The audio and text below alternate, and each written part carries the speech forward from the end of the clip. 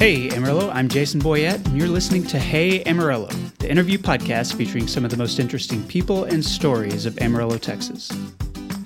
As part of this podcast partnership with Brick and Elm Magazine, I want to give a podcast shout out to Ascension Academy, online at ascensionacademy.org, and to Amarillo College, online at actx.edu. Look for the new July-August issue of Brick and Elm, available now, featuring a cover story about queso. We call it our Amarillo Queso Quest. Plus features about Sad Monkey Mercantile, 2 Caprock students who are headed to Harvard, a mobile farmers market from Square Mile Community Development, and a lot more. It's a fun issue. Read the e-edition at brickandelm.com. Today's guest is Sherman Bass. Sherman is the film commissioner for the Amarillo Convention and Visitor Council, which is a relatively new position for him. Before that, he spent years as the general manager of the Amarillo Civic Center complex. We talk about both jobs in this interview, from what it's like right now to be promoting Amarillo as a place to shoot and produce TV and film, to some of his experiences managing the Civic Center, from the major artists like Garth Brooks, who performed there over the years, to some of its recent challenges. The Civic Center, I realize, has been a major topic of local discussion over the past 3 years, and no one knows more about it than Sherman. So here's Sherman Bass. Sherman Bass, welcome to the Hey Amarillo podcast. Thanks for being here. I'm pleased to be here. Thank you for having me. I'm pleased to have you. You're one of those people who I've wanted to have as a guest for a long time, and I'm glad we've made it happen. And so I want to start with you the same place that I've started with all my guests and just ask you why you're here in Amarillo. So what brought you to this area in the first place? Well, Mom and Dad brought me here. Okay. I was born and raised in Amarillo, and I've certainly moved away a time or two and always found my way back. Most recently, my wife and I had been in North Carolina in Asheville, and my mother's health was poor, and we would have liked to have been closer to home. And then our daughter's first child was born, and it was really an urge to be closer to home. And that summer, the current Civic Center manager, Chris Miller, announced that he was going to be retiring, and the city manager asked if I'd come in for an interview, and the rest, I guess, is fate. What year was that? That was in 2009. Okay. And then you grew up here before that, though, right? Correct. I was born and raised here. I'm a Tascosa rebel. Okay. Where'd you go for college? You know, my college journey took me in several places, but I graduated from West Texas A&M. Okay. And got my start at Amarillo College. So, did you get a degree in Civic Center management? I did not get a degree. There actually are degree plans for there really? Facility management now, but no, I have a theater degree and spent a few years trying to make it as a professional actor. Tell me about those years. I know you had a connection to the play Texas. I was in Texas for 4 seasons and was privileged to play Calvin Armstrong the latter 2 of those seasons. Had a wonderful time, a great experience. It's really is a family, especially when you're able to come back and do it a few years at a time. So that was a lot of fun. What years were those? My last year in Texas was 90. Okay. It was the 25th anniversary season. I spent about a year touring the country with a children's theater program, the Omaha Theater Company for Young People. And that's when I realized I did not want to live out of a suitcase. Yeah. And had an opportunity actually to come back to Amarillo for my second stint at the Civic Center after that, and was the assistant manager for 8 years. And then one thing after another changed, ended up in Asheville, North Carolina for 2 years, and that's the trip I was talking about coming back in 2009. And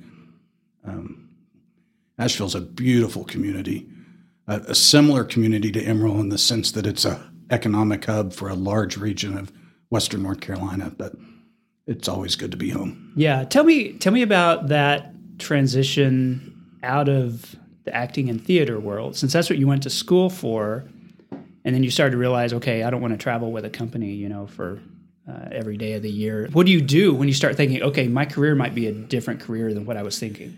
I always knew that acting might not be the career, and fortunately I had parents that encouraged me to make sure I got a degree, and I studied hard and did well in college, and so I did. But I'd spent since I was 10 years old, I was a volunteer at Amarillo Little Theater On stage, backstage, front of house, whatever they'd have me do, I would do. And so after college, I applied to work at the Amarillo Civic Center after I graduated, and I was hired as the first full-time box office manager. Okay. And that would have been 91. Okay. And so I spent 2 years in that role. Then I went to work for Opera Omaha in Omaha, Nebraska, and was the box office audience services manager there. And that's where I discovered, wow, I might have another opportunity at this, and went to work for the Omaha Theater Company. After that stint on the road is when I realized, I love acting. It's great fun, but I don't know that I really want to work hard enough to make it my career. It's hard work to make a living at it. And there was a position open at the Civic Center as assistant manager. So I came down to Amarillo and interviewed for that position and got it, and spent 8 years as assistant manager at the Civic Center. Tell me about that first stint in management with the Civic Center compared to your most recent stint. I know there's a difference in being manager and assistant manager, but were there different? Was the entertainment different the first time around versus the second time? And what are some of the ways that maybe the use of the Civic Center evolved? When we say Civic Center, we're talking about a big multi-purpose complex. Mm-hmm. And I think a lot of people, when they hear Civic Center, think about the Coliseum, the arena. And so what we've seen since that first stint through my retirement last year is a massive growth in the size of events. So the first expansion, we had a ballroom, the Grand Plaza was 16,000 square feet. And the expansion that occurred in 2003 was the North End and the Heritage Ballroom. Okay. That was 20,000 square feet. And all of the studies and all of us working hands-on, about 25% increase, that's going to give some room for growth. And we immediately had events fill it. Wow. They were just waiting to expand. Most of those events were community events. At the same time, we doubled the exhibit space, and we immediately started filling both exhibit halls. Not necessarily larger events, but 2 events on the same weekend, almost every weekend. Okay. And so that growth happened pretty quickly. And we haven't had any improvement since 2003, so it's been 20 years since that happened. At the same time, the Coliseum has been used well and often, but primarily from sports during that time. Yeah, hockey, indoor football, indoor soccer. And the tours that are touring have gotten bigger and bigger and bigger. And the majority of the larger tours, even if they didn't need more seats, can't physically fit in the confines of the Coliseum. The biggest one is the steel clearance. The bottom of the steel, where you would hang sets and lights and sound, etc., to the floor is 38 feet 6 inches. And there's tour after tour after tour now that can't fit in under 50 feet. And it's not that they need, some of them want a big facility. Some want a facility that has the same number of seats as we can offer. They just can't fit their stuff, their screens, the equipment. Yeah, right. It doesn't fit. And then backstage, the amenities can't compare to what modern arenas have. The Civic Center was opened in 1968. At that time, there were no auditorium restrooms. The concourse between the Coliseum and the auditorium served as the men's and women's restroom for the auditorium. Okay. No one envisioned having 2 events at the same time. Yeah. And by the same token, backstage, the loading dock for the auditorium, if you're using it, you can't access the Coliseum floor. It was a shared loading area. Mm-hmm. And, I would have loved to have been a fly on the wall back in '64 when the bond passed and they started building the Civic Center and what they were thinking. But I'm guessing they were thinking we'd been with the music hall, the theater for so long with one venue that surely we wouldn't have 2 events at the same time. Yeah, for sure. Now you look back from then to 2023, and we can host 9 different events in the facility at the same time if the load in and load out of different areas can happen at different times. So it's pretty remarkable what the Civic Center can handle. Sadly, it can't handle the larger tours, and it can't handle the larger meetings. There have been a lot of discussions. I know that the use of the Civic Center has always been much bigger, as you've said, than concerts. But people used to think the concerts we used to have, because Amarillo is a natural stopover point between Oklahoma City and Albuquerque or anything like that. And so we had some pretty prominent acts come through. Sure. That's not happening now. I think there have been inquiries that they wanted to come, but didn't know the height issues that we had. But can you look back at some of the acts who used to come to the Civic Center and who performed there compared to what kinds of stuff that we might get now? I can tell you a couple of specific. Because I know you've got some stories. Yeah. One is, and I can't remember the exact year, but I think it was 2017 or 18. I got a call from Cher's booking agent, and Cher was building out the B side of her big tour that ended up being canceled because she was ill and things occurred. And the first thing out of my mouth was, unless you do it in the round, this is what your capacity is. Mm-hmm. Not an issue. Really? 53, 5,400, no problem. Backstage, limited dressing rooms. Her wardrobe comes in 2 semis. We don't have that kind of space. Not an issue. What about the steel height? We're going to have to get production on it. She was one, I don't think it was exactly 50 feet, but it was somewhere above 38 feet. And they couldn't break down her video wall and have the same production value that they wanted to keep on the tour, and it went away. Trans-Siberian Orchestra is a great example of one that started in Amarillo. Their very first year touring, they were in the auditorium. They were actually in the auditorium 2 years, then it moved to the Coliseum, then it moved to Lubbock. That was a capacity issue more than anything. When they brought out their spring tour, they brought it into Amarillo, and they made it fit. But that's a lot of work on the road crew, too, to make an adjustment like that when they're used to playing the right size facility and then cut back on it to make it fit into a smaller facility. But that's another good example. You didn't ask specifically about capacity, but I did a lot of research. And one of the things I did, a good friend of mine runs the Spirit or United Supermarket Arena in Lubbock. Mm-hmm. And I went through about 2.5 years worth of dates with him, from every event that was in their facility, compared it to the same time frame, every event that was in our facility. Only 2 of them wouldn't have fit. One of them was the Garth Brooks residency when he did the 5 shows in Lubbock. Okay. The other one was another country act, and I can't think who it was right now. But every other one not only would have fit, but most played Amarillo. Mm-hmm. Luke Combs, when he first played United Supermarkets Arena, played to half house, and their half house capacity is 8,000.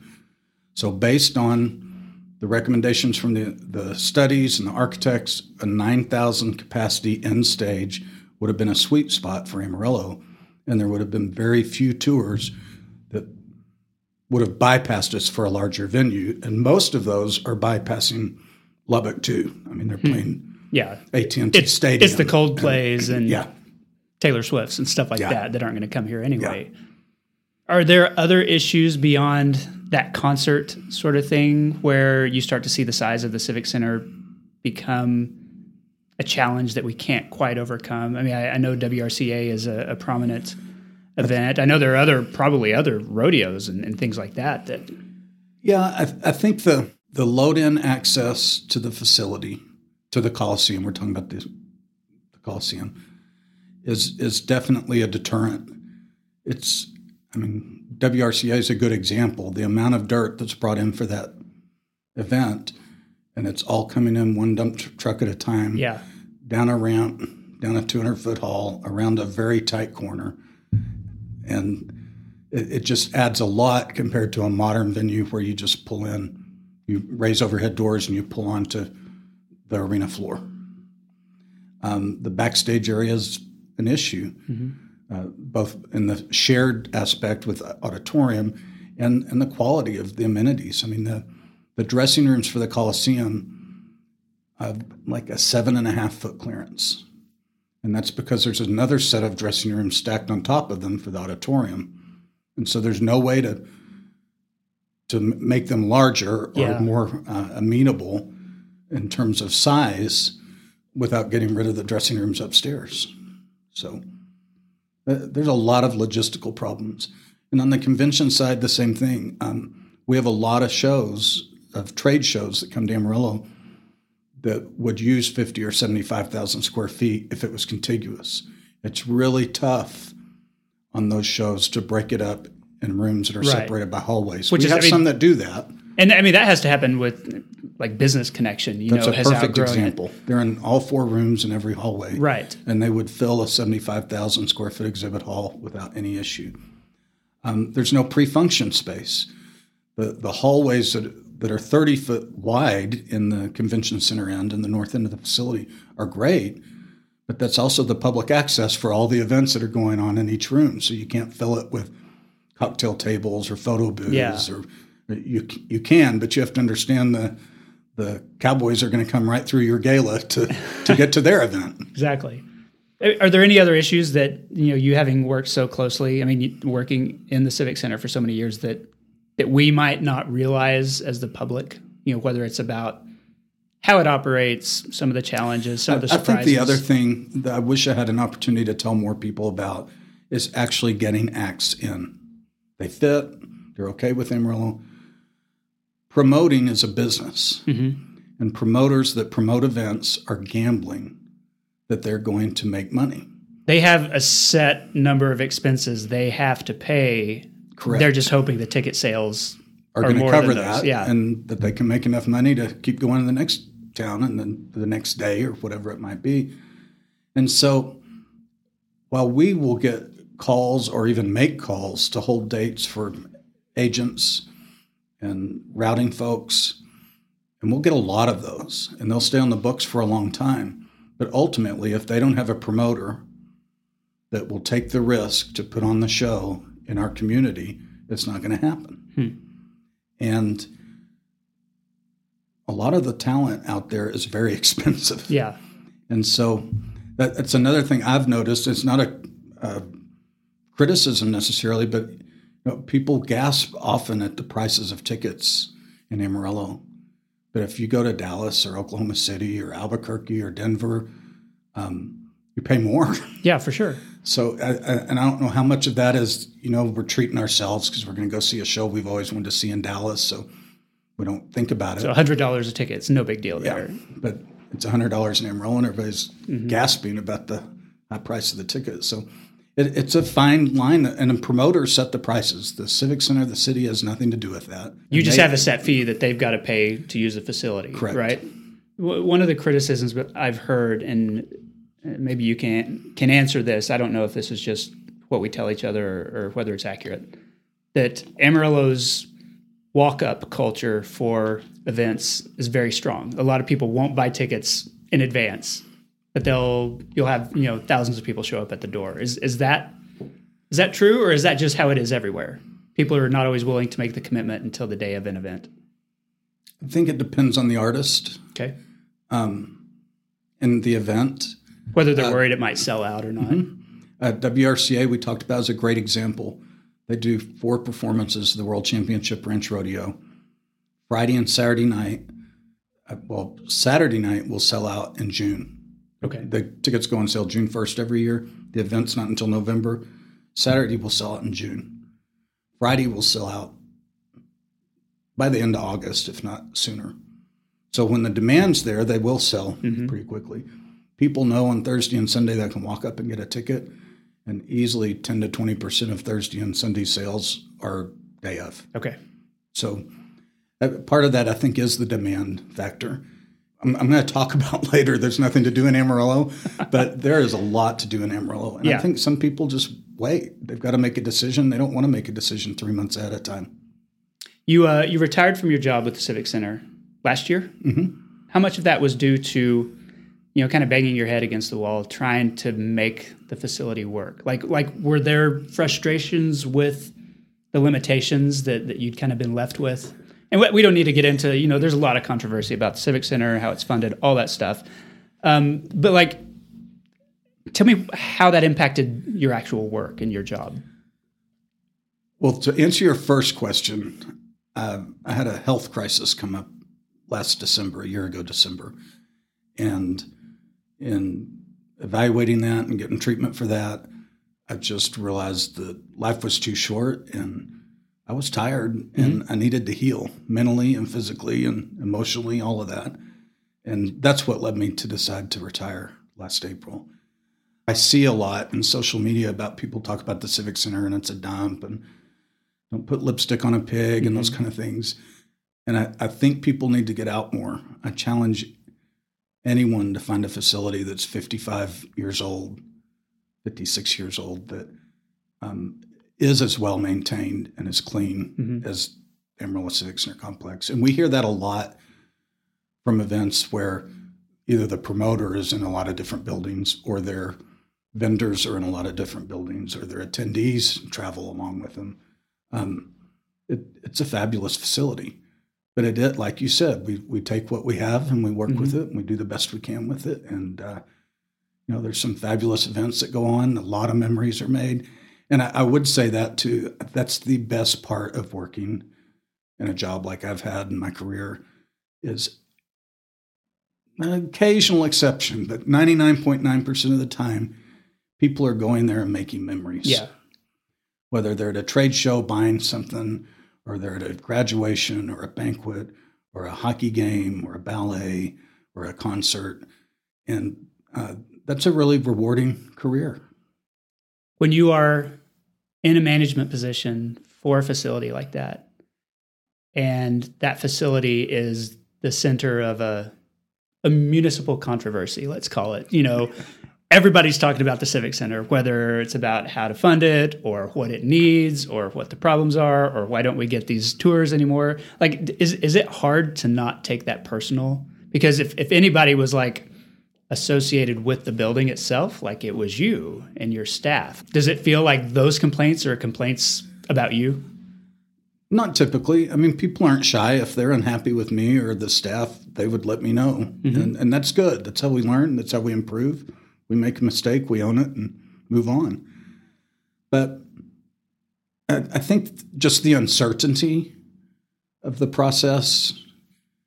I came back in 2009, and 2011 is when we started the needs assessment.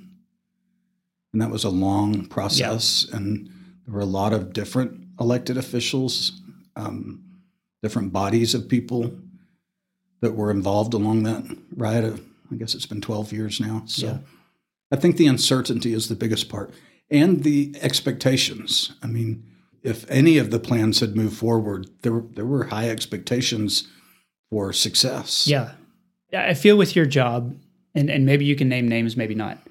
You had sort of an up-close opportunity to see a lot of really famous people kind of come through the building, whether it was acts like Kiss back in the day or George Strait or Garth Brooks or anything like that. Like, are there any stories about some of those bands or some of the situations or some of the things that happened that you can share with or without incriminating details? I mean, that's the kind of stuff people always want to know. I'll start with, I've never, maybe because of my background in acting, and I have a lot of friends that are professional actors and people I went to school with, but I've never been an autograph seeker type of a manager. I don't have a picture taken with a lot of people that have been in the building. I feel like they get enough of that and they don't need it from me. And my staff was always good about that too, about giving them their space when they're off stage and let them do their thing on stage. But I will tell you, I was a stagehand. It was my very first job at the Civic Center when I was in college. And it was Garth Brooks' first performance at the Civic Center, I believe. And he walked out off the stage, and we're all lined up waiting to get in there and get the gear taken down. And he shook every one of our hands and said, "Thank you." And that was pretty cool. Yeah. Yeah. I remember a big, I won't say how big, a rapper by the name of Heavy D. Yeah. Heavy D and the Boys. That was on the auditorium stage, and the pit was up on stage level to extend the stage out. And we were concerned about the weight of he and his entourage on the pit. There've been a lot of folks that have come through there. Many of them, and they still do, come for charity events. And typically that's when you'd see people a little more up close because they're not in the dressing room and then on stage and back to the dressing room. And I've met Barbara Bush and James Earl Jones and political figures over the years. George Bush when he first ran for governor, was in the building 2 or 3 times that campaign season. And yeah, it's been fun, but I don't have a bunch of those because I really didn't spend a lot of time backstage stargazing. So you retired last year. Your retirement didn't last very long. No. Was that intentional? I mean, when you said, okay, I need to take time off, I need to change, I need to get better, did you think that might be a long-term thing, or do you think this is a temporary period? At the time, I just knew I needed it, and I didn't give a lot of thought to the length. As I was healing physically, I started feeling better, and when I started feeling better, it made me want to get out and do something again. And the opportunity came up late this summer. I had heard that the Convention and Visitor Bureau was going to hire its first full-time film commissioner. The CVB's always had someone representing film in Amarillo, but over the years that budget had been cut up and shrunk to almost nothing. And Cashin and the board had made a decision a year ago to put some money into it. I think a lot of it had to do with Sharpened Iron coming to town. A lot of it had to do with 1883 filming in the near vicinity. The Taylor Sheridan effect. Yes. And it was time to make an investment and see if we can sell Amarillo as a film destination. So I interviewed with Cashin a couple of different times, and it was a good fit. And so I went back to work in October. Tell me what that looks like, because I think people probably understand, this is what the CVB does. They're trying to get travelers, or they're trying to get events or whatever to come to Amarillo. What does it look like on the film side? I mean, you can't just go out and do you just go out and pitch Amarillo and the landscape? We will be, and in fact, the film committee, Cashin brought together folks starting last spring, well ahead of my starting. And the film committee has helped brand the film office, and it's actually called the Greater Amarillo Film Commission, and that's very intentional.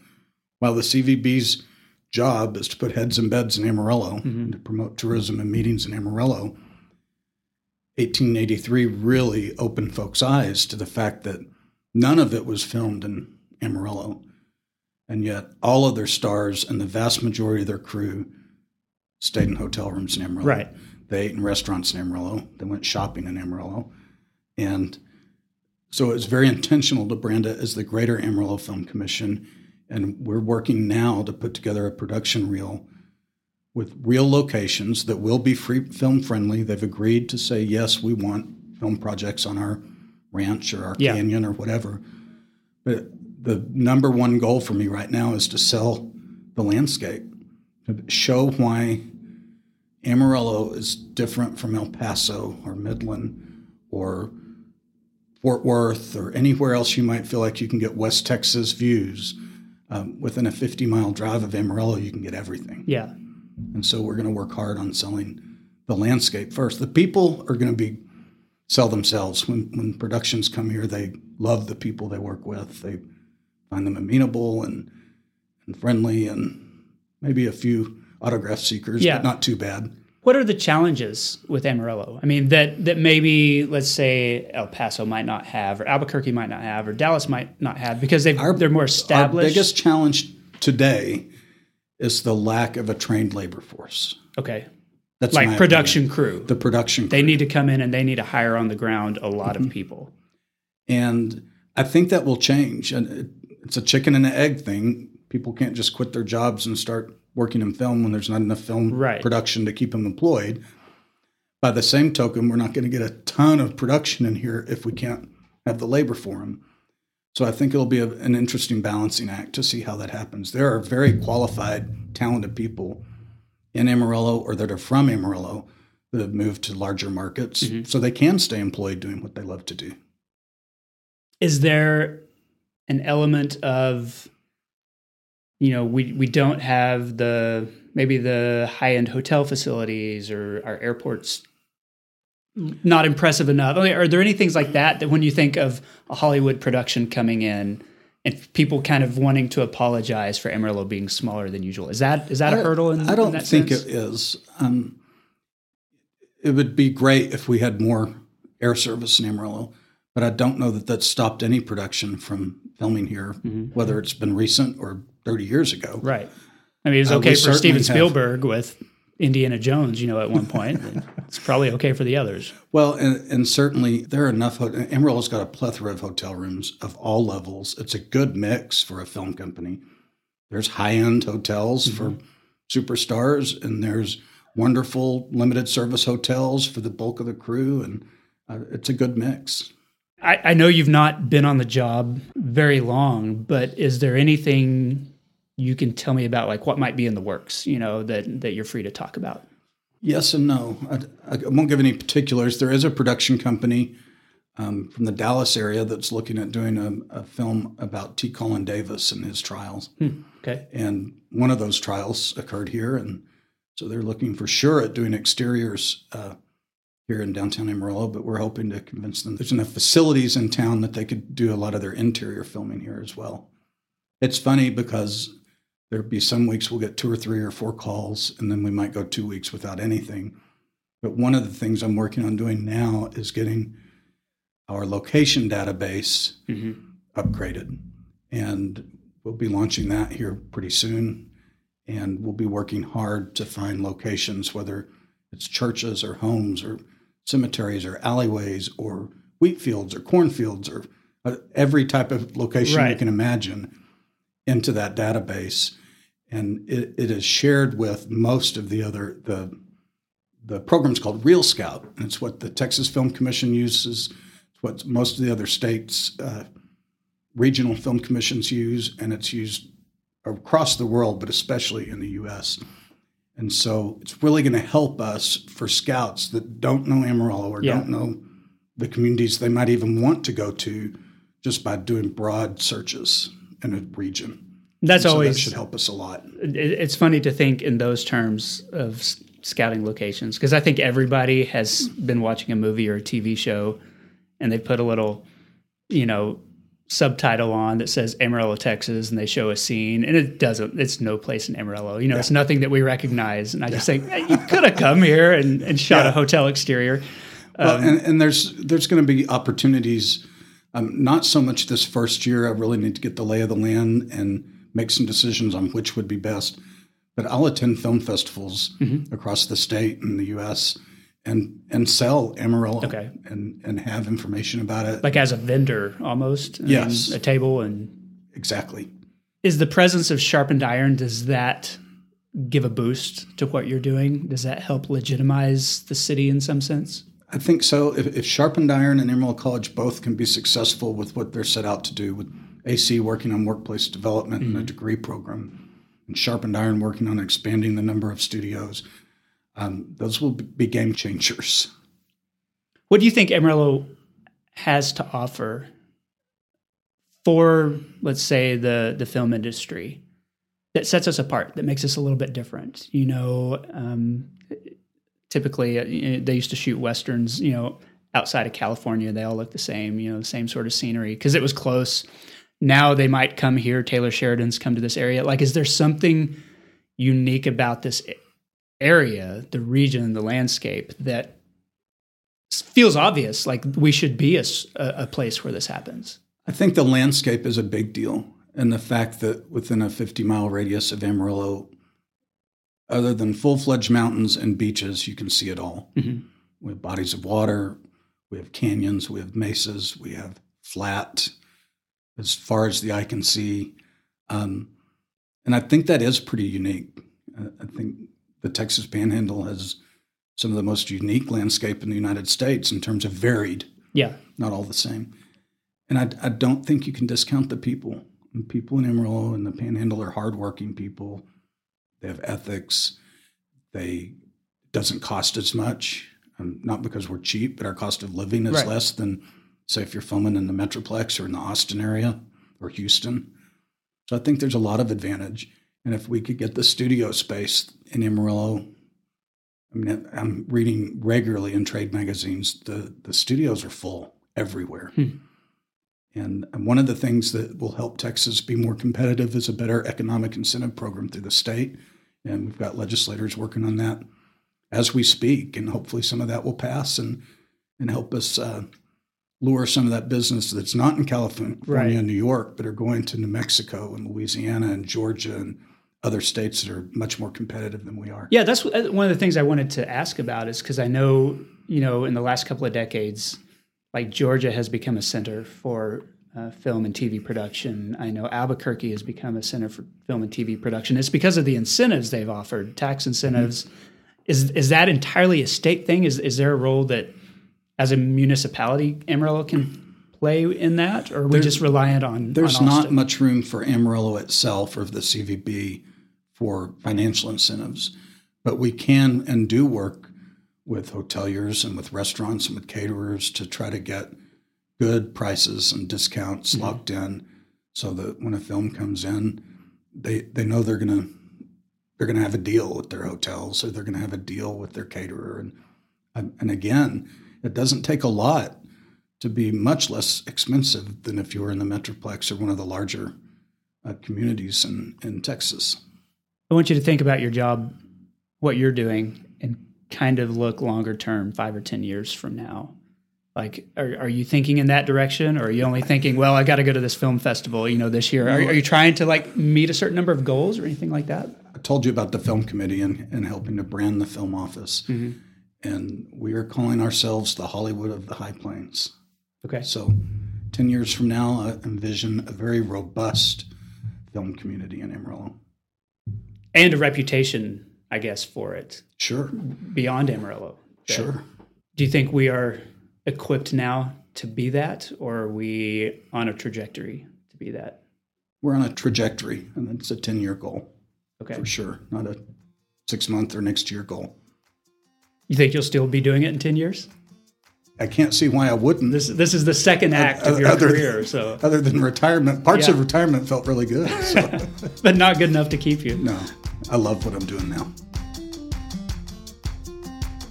This episode of Hey Amarillo is supported by Blue Handle Publishing, a local publishing company that's home to several local authors. I'm headed out on vacation this summer, and cracking open a new novel is one of my favorite things to do. On a flight, on a patio, on the beach, wherever I end up. Blue Handle encourages you to think local if you're looking for a great summer read, like the special edition hardcover of The Wizard's Brew by Jordan Reed or Charles D'Amico's fiction series. Learn more at bluehandlepublishing.com. That's local summer reads, courtesy of bluehandlepublishing.com. Okay, I'm back with Sherman Bass. Sherman, this is the part of the show I call 8 Straight. 8 Straight is sponsored every week by Panhandle Plains Historical Museum in Canyon. It's the largest history museum in Texas, and its collection includes a 1903 Ford Model A runabout that was vehicle number 28 of the more than 1,700 ever produced. That model is the oldest assembly line vehicle in the world, and you can see it and learn more at panhandleplains.org. Okay, so we talked about 10 years from now in the film world, but this is my first question. When you think of Amarillo 10 years from now, what do you hope for? Hopefully we've had good, sustainable growth over 10 years. Quality of life is such that if our children and grandchildren decide to go to college elsewhere, that they might return to Amarillo to raise their family. Mm-hmm. I think we're getting better at that, too. So it's certainly a topic of conversation now more than it used to be. More improvement in that area. But yeah. Is there any way we could still have the Civic Center as it is 10 years from now and be hitting some of those milestones? If our community still has the existing Civic Center in 10 years, I feel confident that the city and the staff there will continue to run it to the best of their ability, to keep it clean and well-maintained. But I don't anticipate it will be very competitive. Okay. Other than wind, what does this area have too much of? So my first thought was blowing dust. Mm-hmm. And I don't know if that counts as wind, but it's wind related. It's wind adjacent for sure. Throughout my life, there's been wind, but the past 2 or 3 springs, the dust just seems to be so much worse. So lack of rain past few years. Definitely. Is that an issue when you're thinking of selling Amarillo as a film destination? Do you have to be like, you might get like 2 out of 7 days that you can't shoot because of the dust or wind or something like that? I think overall Amarillo has good film weather. The wind could be the biggest setback, especially when we're talking about selling the environment and the landscapes that we have. Yeah. If the wind can't allow production, then you're off for a day or two. The landscape might look cool with the wind, but like audio is going to be terrible. Yeah. So, and we have talked about as we work on locations and specific, really film-friendly locations that we can count on. I'm going back and capturing those in all seasons. Yeah. Because we're not going to see a lot of seasons where we have a lot of green, but there's times of the year when it rains and 10 days later the prairie is beautiful. Right. What does this area not have enough of? Well, you already said rain. Yeah. We don't have enough rain. I'd like to. This is nothing against United supermarkets. I love United. I think they have great products, but I'd like to see a larger variety of grocery options. Okay. And specifically Trader Joe's. Yeah. I don't think you're alone in that. Trader And Joe's and H-E-B, that's what everybody wants here. You'd think we hit the population number when we cross 200,000. And our MSA, again, we're a hub for people that come to Amarillo and shop and go to medical and entertainment. And you'd think we could get a little bit of variety. Okay. What's the most underrated thing about living in Amarillo? I've talked about the people a lot. The arts community. We have a remarkable arts community, from the symphony, opera, ballet, longest continuously running community theater in the nation, museums and galleries. Arts in the Sunset is about to reopen or has reopened. And it just it astounds me when people say there's not a lot to do in Amarillo. Live music, there are so many live music venues in Amarillo. Okay. What's your favorite local coffee shop? I'm not a specialty coffee drinker, very rarely. So I like roasters. I like Palace. I just drink plain black coffee or soda. Okay. That's fine. No problems with that. What's your favorite local restaurant or food truck? Mexican is Jorge's. It's just been very dependable over the years. We've been eating there for 20 years. Yeah. Man, there's a lot of good barbecue in Amarillo. Tyler's is recent favorite, but I like it all. And Yolo's, I've really enjoyed Yolo's food truck. Is how I first heard of that, but they've got a place on 6th downtown and not far from the office, so I like Yolo's. Okay, that's a good list. What's your favorite local nonprofit? Downtown Women's Center. Okay. Think highly of the work they do and their leadership. Another Chance House does similar work. I really like them. And the arts groups. All of the arts groups count on donations. Their budget is not from earned income, even if they're charging for tickets to their play or their symphony or whatever. And so I like the fact that we have a robust art scene and we need to support them. Okay, last question. When was the last time you visited Cadillac Ranch? It was probably 4 years ago. I had a friend in from out of town that had never been, and so we went out to Cadillac Ranch. Were they impressed by it? Did it meet expectations? Oh, yeah. Okay. I don't know anyone that I personally have known that has been there that haven't been, maybe not impressed, but it's a spectacle. It's a spectacle, yeah. And almost everyone that you talk to, they may not know about Amarillo, but they know about Cadillac Ranch and a Big Texan. Okay. Well, that concludes the 8 straight questions. Sherman, I like to close by asking my guests to endorse something. So what's one thing you would want listeners to know about or to experience? I'm going to cheat and endorse 2 things. Okay, I'll take it. The first one is timely, so a year from now it may not matter, but it might. And that is Arts in the Sunset is hosting the Sistine Chapel traveling exhibit. Yes. And it closes July 23rd, I believe. It's really exciting to see this exhibit come to Amarillo, Texas. It's one of the smaller communities it's visited in the United States. I mean, it's been in like Chicago and Shanghai and places like that. Across the world. Yeah. So it's very exciting. I think it's going to help get a whole new audience into the Arts in the Sunset. Mm-hmm. And if it's successful, I think Arts in the Sunset will look at bringing programs like this on an annual or maybe every 2 years basis to bring more of these type traveling exhibits to Amarillo. So very excited about that. And then my favorite person in the world is my wife, and she is the executive director of the Education Credit Union Foundation. Okay. It's a new foundation the credit union formed to enhance the giving and support of the community that they do in Amarillo. Since 2009, they've been giving pocket change grants. Those are $750 grants to teachers across the Panhandle that need help in their classroom, whether it's for supplies or specialized equipment, anything like that. And so give a plug to the Education Credit Union Foundation. If you're inclined to give. And if you're a teacher, be sure to watch this summer for the applications to be released to apply for a pocket change grant. Okay, that's great. All right. Sherman Bass, thank you so much for being on the podcast. I appreciate it. Thanks for having me. Enjoyed it. And that concludes the episode. Thanks again to Sherman for the interview. You can learn more about what he does by heading to visitamarillo.com/film. Thanks also to Blue Handle Publishing and Panhandle Plains Historical Museum for sponsoring Hey Amarillo. And thanks to Angelina Marie for editing the show. Thank you for listening.